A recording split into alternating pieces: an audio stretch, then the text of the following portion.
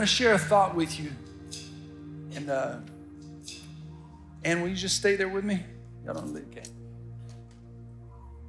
I want to share a thought with you tonight, and then we're just going to make room again here at the end of this service. Make room for God just to do whatever he wants. We're going to make room for us to have a moment of surrender and sacrifice. And where I'm going with this is the revival in Kentucky has really inspired me. And I know they're doing their best to try to manage the next steps, the next phase and everything. But boy, it seems like every little media outlet and every minister and every podcast, everybody just seems to be touching on it. And I love the focus on the young people. I love the focus on the 18 to 25-year-olds, the preferential treatment for the 18 to 25-year-olds, because I know my generation and others, it's kind of, we've seen stuff. We've seen it. This younger generation, a lot of them have not seen it, have not experienced it. So I've been inspired because Starla and I, we planted our first church out of a revival. The church where I was serving as a youth pastor, I'd been there for 7 years. And in November, I guess it would have been 88, I think November 88 anyway, our church had a revival, a planned 4-day meeting that they called a revival, Sunday to Wednesday.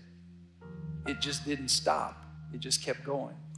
And we continued from November to December, and January into February, and it just kept going on and on. And it was in the middle of that revival when God spoke to Starla and I to plant our first church. So God's plan and God's will was birthed, it was revealed in that revival. When we moved here to Dallas, when we were here, we were in a family prayer time, a family prayer moment where we were just worshiping together. We were dreaming together. We were prophesying over each other. All of our kids were there. And it was in that moment of prayer, in that moment of the presence of God, of surrender and sacrifice, that God spoke to us to plant Freedom Church. So we did. And this is what I want you to, and I'll come back to this at the very end of this message, is that God's plan and God's will is revealed and is birthed in surrender and sacrifice. When we get ourselves to a place to where we surrender and sacrifice, that's when God reveals his plan. That's when God reveals his will. So I want to talk to you tonight just a little bit about a hunger for God. Because I got to tell you, my hunger for God is increasing with the more stories I hear, the more reports I hear. And I think, Lord, let that just keep spilling out, everywhere, all over this nation, and spill it out right here in Dallas, Texas, spill it out right here at Freedom Church. Just let that hunger for your presence spill out. So I want to talk about hunger for God. What does it mean to hunger for God? What does that actually mean? Well, the word hunger, by definition, actually, not spiritual definition, but just by definition means having a strong desire, craving, displaying the need for food. And we all recognize that. But in reality, hunger is not just for food, but humans also, we crave physical, emotional, and intellectual and spiritual nourishment. We crave all these things. We have a hunger for these things. And you know that you need more of God. You know you need revival when you entertain the things that once grieved you, when you were silent, when you once spoke, when your prayer closet has more cobwebs and more dust on your Bible, when you've ceased to grieve over your own sin, when you've stopped sharing your faith, when you're more excited about your personal agenda than doing God's will for your life, when you have to be begged to give or to serve, when you question God where you used to trust him, when you don't long for worshiping God and being in his presence or with his family, when you're obsessed with what others think rather than what God's think, you're probably in need for revival. That's good. And some of those things hit me between the eyes. They probably should have hit all of us. But we humans, we're needy people. And in addition to water, in addition to food, we need so many other things to live our life well, from community to, just the natural things. But in physical hunger, when we get hungry, we have this discomfort this weakness that's caused by a lack of food, and then it's coupled with the desire to eat, which is just the natural process. In spiritual hunger, we have that same craving, that craving for a spiritual food, that craving for the things of God, which without it we cannot survive. Because in Luke 4:4, Jesus said, man shall not live by bread alone, but by every word of God. Man does not live by the natural things. I mean, in this physical body, yeah, but we're just here for a moment, but then we transition from here to heaven. We don't ever die, we just change locations. That's what we as children of God do. But man shall not live by bread alone, but by every word of God.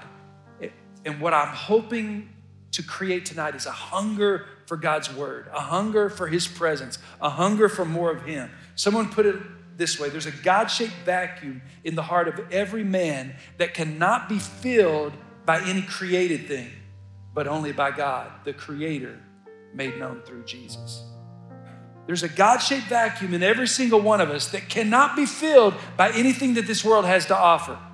It can only be created by God through the Creator, made known through Jesus Christ.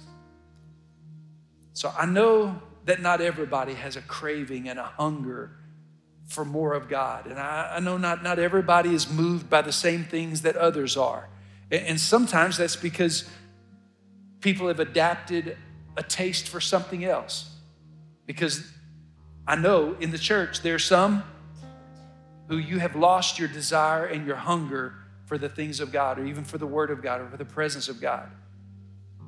And sometimes that's because it's just been so long since you've tasted of the Lord that you've adapted a taste for something else. It happens in the natural. When you stop eating or drinking one certain thing, you can lose the appetite for that. And the same thing happens spiritually. When we haven't tasted of the Lord, or tasted of his presence, or tasted a revelation in his word, or we haven't really experienced or encountered his presence in a tangible way, sometimes we lose the craving for that. But then all of a sudden when something happens, whether it's in your presence or it's even something that happens in Kentucky or in some other part of the world, something that sparks a hunger, it sparks a little flame, it sparks a desire, and it kind of gives you a reminder of something that you tasted in the past. And I got to tell you, that's kind of where I am right now. I've got a hunger for something. Now, other people, you've never actually tasted what I'm talking about. You've never tasted that supernatural, that moment, that transformation. You made a decision to follow the Lord and Jesus saved your life, but you really haven't had that moment. I'm talking to you right now like telling you, hey, can you think of a color that you've never seen before? I mean, try to think of a color you've never seen before. You can't do that. You can't make up a color in your mind. It comes from something that you've already seen. And for me telling you there's a move of God, there's an experience with God, there's something that you just got to taste and see. Well, if you've never tasted it, then you don't know what I'm talking about. But if our greatest need would have been information, God would have sent us an educator. If our greatest need would have been technology, he would have sent us a scientist. If our greatest need would have been money, he would have sent us an economist. If our greatest need would have been pleasure, he would have sent us an entertainer. But our greatest need was forgiveness, so he sent us a Savior. He sent us Jesus. So let me just share 4 things with you real quick. Number 1, the reality of where we are right now is we can't live without God. We can't live without it. And in this physical body, yes, you can, but we're not talking about the physical body. It will die, and from dust it came and dust it returns. But the spiritual is what lives on. We can't live without God. In the beginning, we were created to bring pleasure and glory and honor to God. Sin entered the world, and interesting enough, it entered the world through a sin of eating something they shouldn't have eaten. Eating, and it resulted in separation from God. Adam didn't murder, he didn't steal, he didn't lie, he didn't commit adultery. He ate something he wasn't supposed to eat, and that forever changed the course of human history. And there's obviously this strong correlation between eating and hunger, but right in the middle of eating and hunger is appetite. And appetite is something that directs our lives. It directs the focus of our lives. It directs the purpose of our lives. What is your appetite for? What do you have an appetite for? What do you crave most? And you can create a godly craving.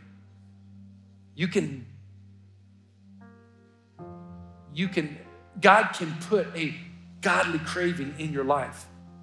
So the reality is we can't live without God. But here's what I want to encourage you to do. This is Ash Wednesday, and obviously we don't necessarily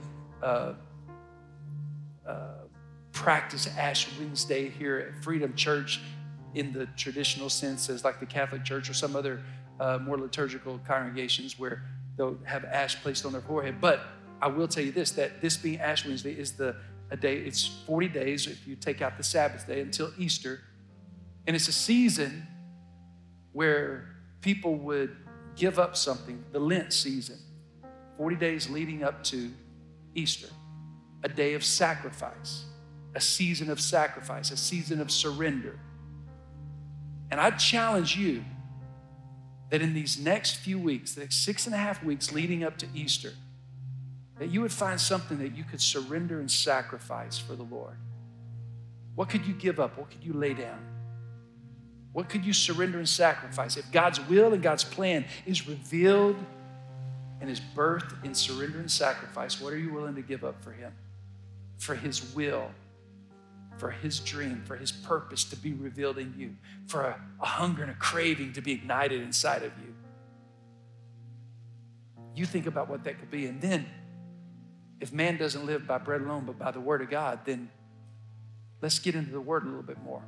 And I would challenge you to do this. There are 4 Gospels that tell the life and the ministry of Jesus Christ: Matthew, Mark, Luke, and John. I would encourage you to take Mark and Luke. Matthew, Mark, Luke, and John, the 2 in the middle, Mark and Luke. Mark has 16 chapters. Luke has 24 chapters. That's 40 chapters. Take 1 chapter a day. Read it in the morning, starting with Mark chapter 1. Just read it in the morning and write down all the things that Jesus did or Jesus is. Just anything that pops out of that page about Jesus, write it down. Thank Him for what He did. Thank Him for what He's doing, and thank Him for what He's going to do as you journey through these 40 days of surrender and sacrifice in His Word.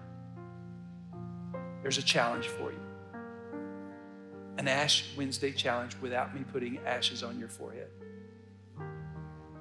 Here's the second thing. There's a problem. Okay, the reality is we can't live without God. The problem is that we are needy and we are blind. As people, as followers of Christ, even we are needy and we are blind. Apart from God, humans are spiritually dying. Since the fall of man, the work of man is cursed. And as a result, there's just this unquenchable desire in every single human being. In fact, Ecclesiastes 6:7 says this. It said, everyone's toil is for their mouth, yet their appetite is never satisfied.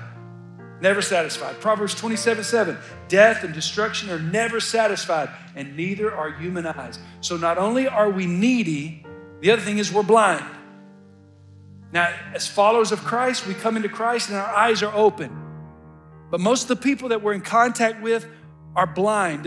We don't see with our physical eyes. We can't see God with our physical eyes. But then what happens is with our spiritual eyes, the eyes of our heart, we have trouble accepting His truth because we can't see Him with our physical eyes. And here's what the Bible says about our inability to see Him. In Ephesians 4:18, it says, they are darkened in their understanding and separated from the life of God because of the ignorance that is in them due to the hardening of their hearts. Freedom Church, don't harden your heart today. Don't harden your heart now. Don't harden your heart to the things of God. Don't say, I've been there, I've done that, I've seen that, got the t-shirt. No. Don't harden your heart right now. Ask God to soften your heart. Ask God to make your heart moldable. Make your heart like a child again, a childlike faith.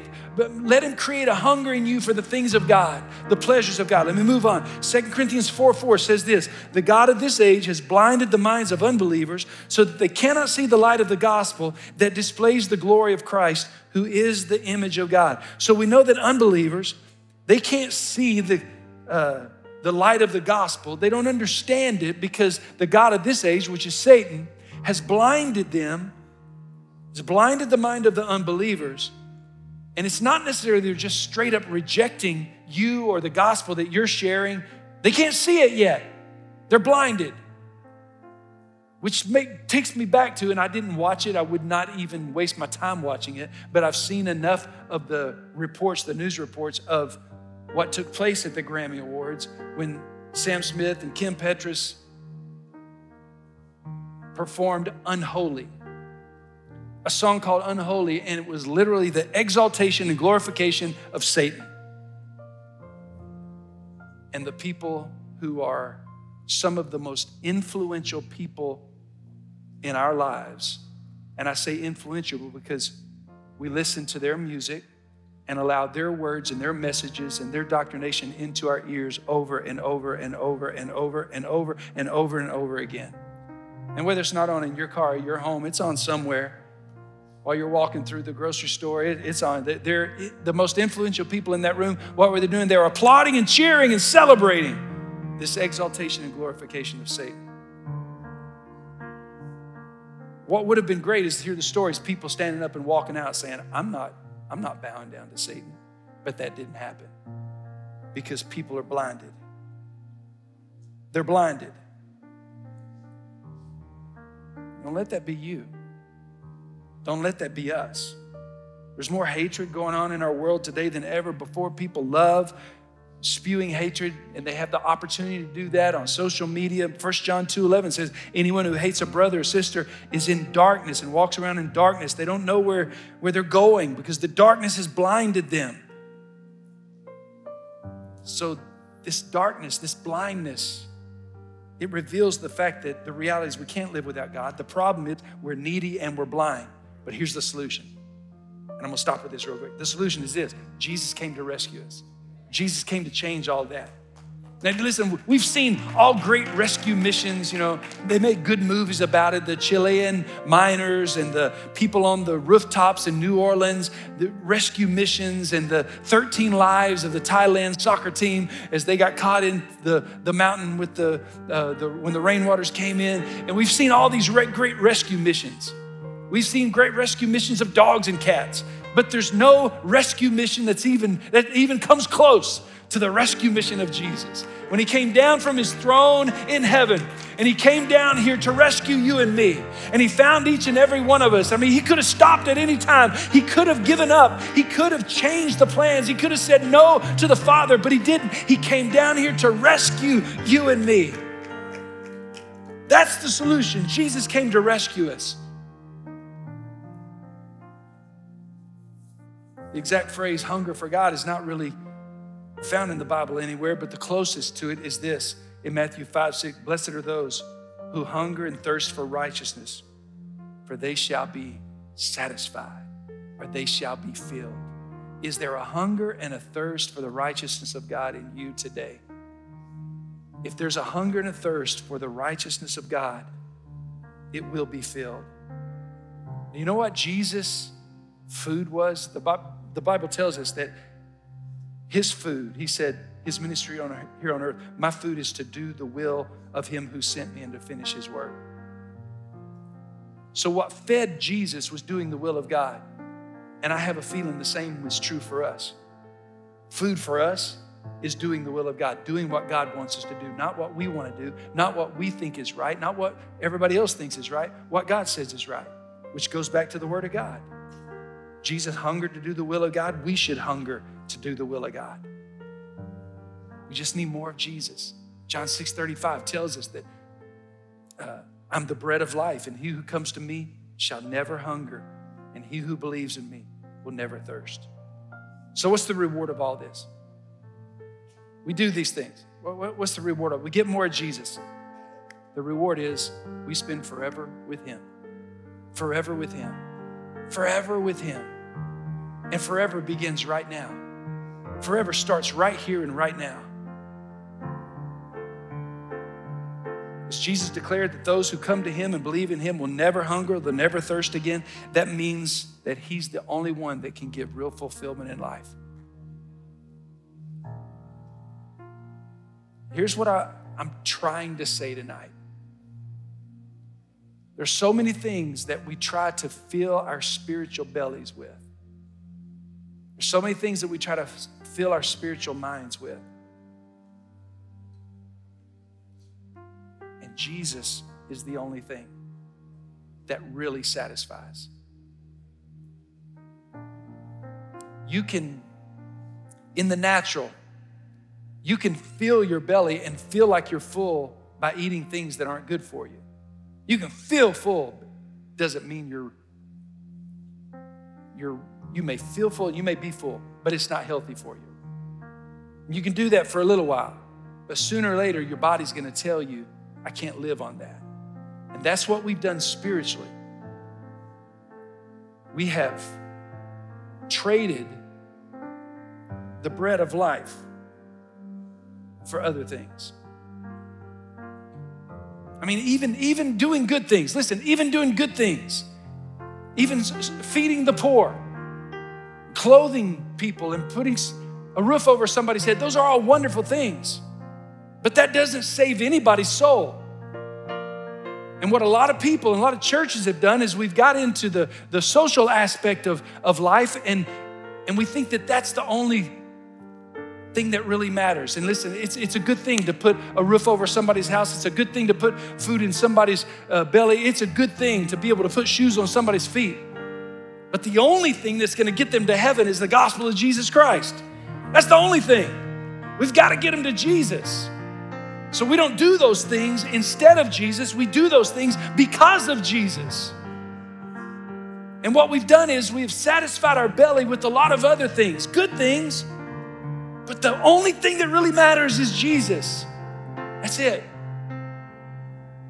And I want us to get back to Jesus. I want us to get back to Him. I want us to get back to His word. Revelation 3:20 says this, here I am. I stand at the door and knock. If anyone hears my voice and opens the door, I will come in and eat with that person, and they with me. To the one who is victorious, I will give the right to sit with me on my throne, just as I was victorious and sat down with my Father on His throne. We stand at the door and He's knocking. If anyone will hear and open the door, He'll come in, sit down, and eat with that person. I think Jesus is knocking on the door of some hearts tonight. I think He wants to come in and have communion with somebody tonight. I think He wants to come in and have fellowship with somebody tonight. And then listen, He says this, to the one who's victorious, I'll give you the right to sit with me on the throne, just as I was victorious and sat down with my Father on the throne. Whenever He invites, or whenever He knocks on the door and we invite Him in, He brings in victory in your life. He allows you to sit on the victor's throne. He allows you to sit on the champion's seat. And some of us have not been winning in life. You haven't been overcoming in life. And I'm telling you, this is where you overcome. This is how you rise above some of the challenges and the addictions and the problems and the things that have hindered you. You got to hear the knocking at the door, open the door and let Him in. I'm going to stop with this. This one last thought. When Elijah built a sacrifice to combat against the prophets of Baal, he built his sacrifice and God answered by fire. Remember, he lit that thing on fire. And here's what I want, the picture I want you to see, is that God responds by fire. God's fire falls on sacrifice. It doesn't fall on an empty altar. It falls on surrender and sacrifice, which takes me right back to what I said at the beginning. When God led Starla and I to plant our first church, it was in the middle of surrender and sacrifice. When we planted this church, it was in the middle of surrender and sacrifice. God's will and God's plan is revealed and is birthed in surrender and sacrifice. And what I'm calling upon you here at Freedom to do is to make room for Him tonight.